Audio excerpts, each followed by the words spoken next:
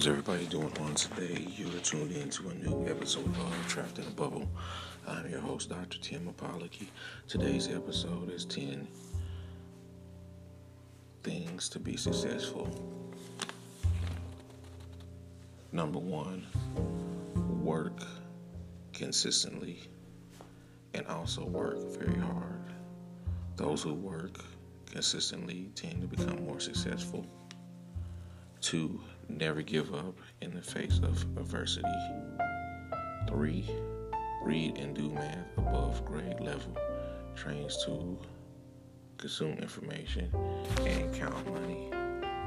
4, learn strategic thinkings. Think in the mindset of chess versus checkers. 5, know how to start a business. 6, delay gratification to avoid dumb decisions. 7, be extremely cautious about drugs and alcohol.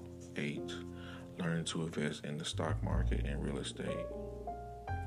9, know your history. Avoid being in a sunken place. 10, engage in independent thinking. Create your own path. These are 10 things to be successful. I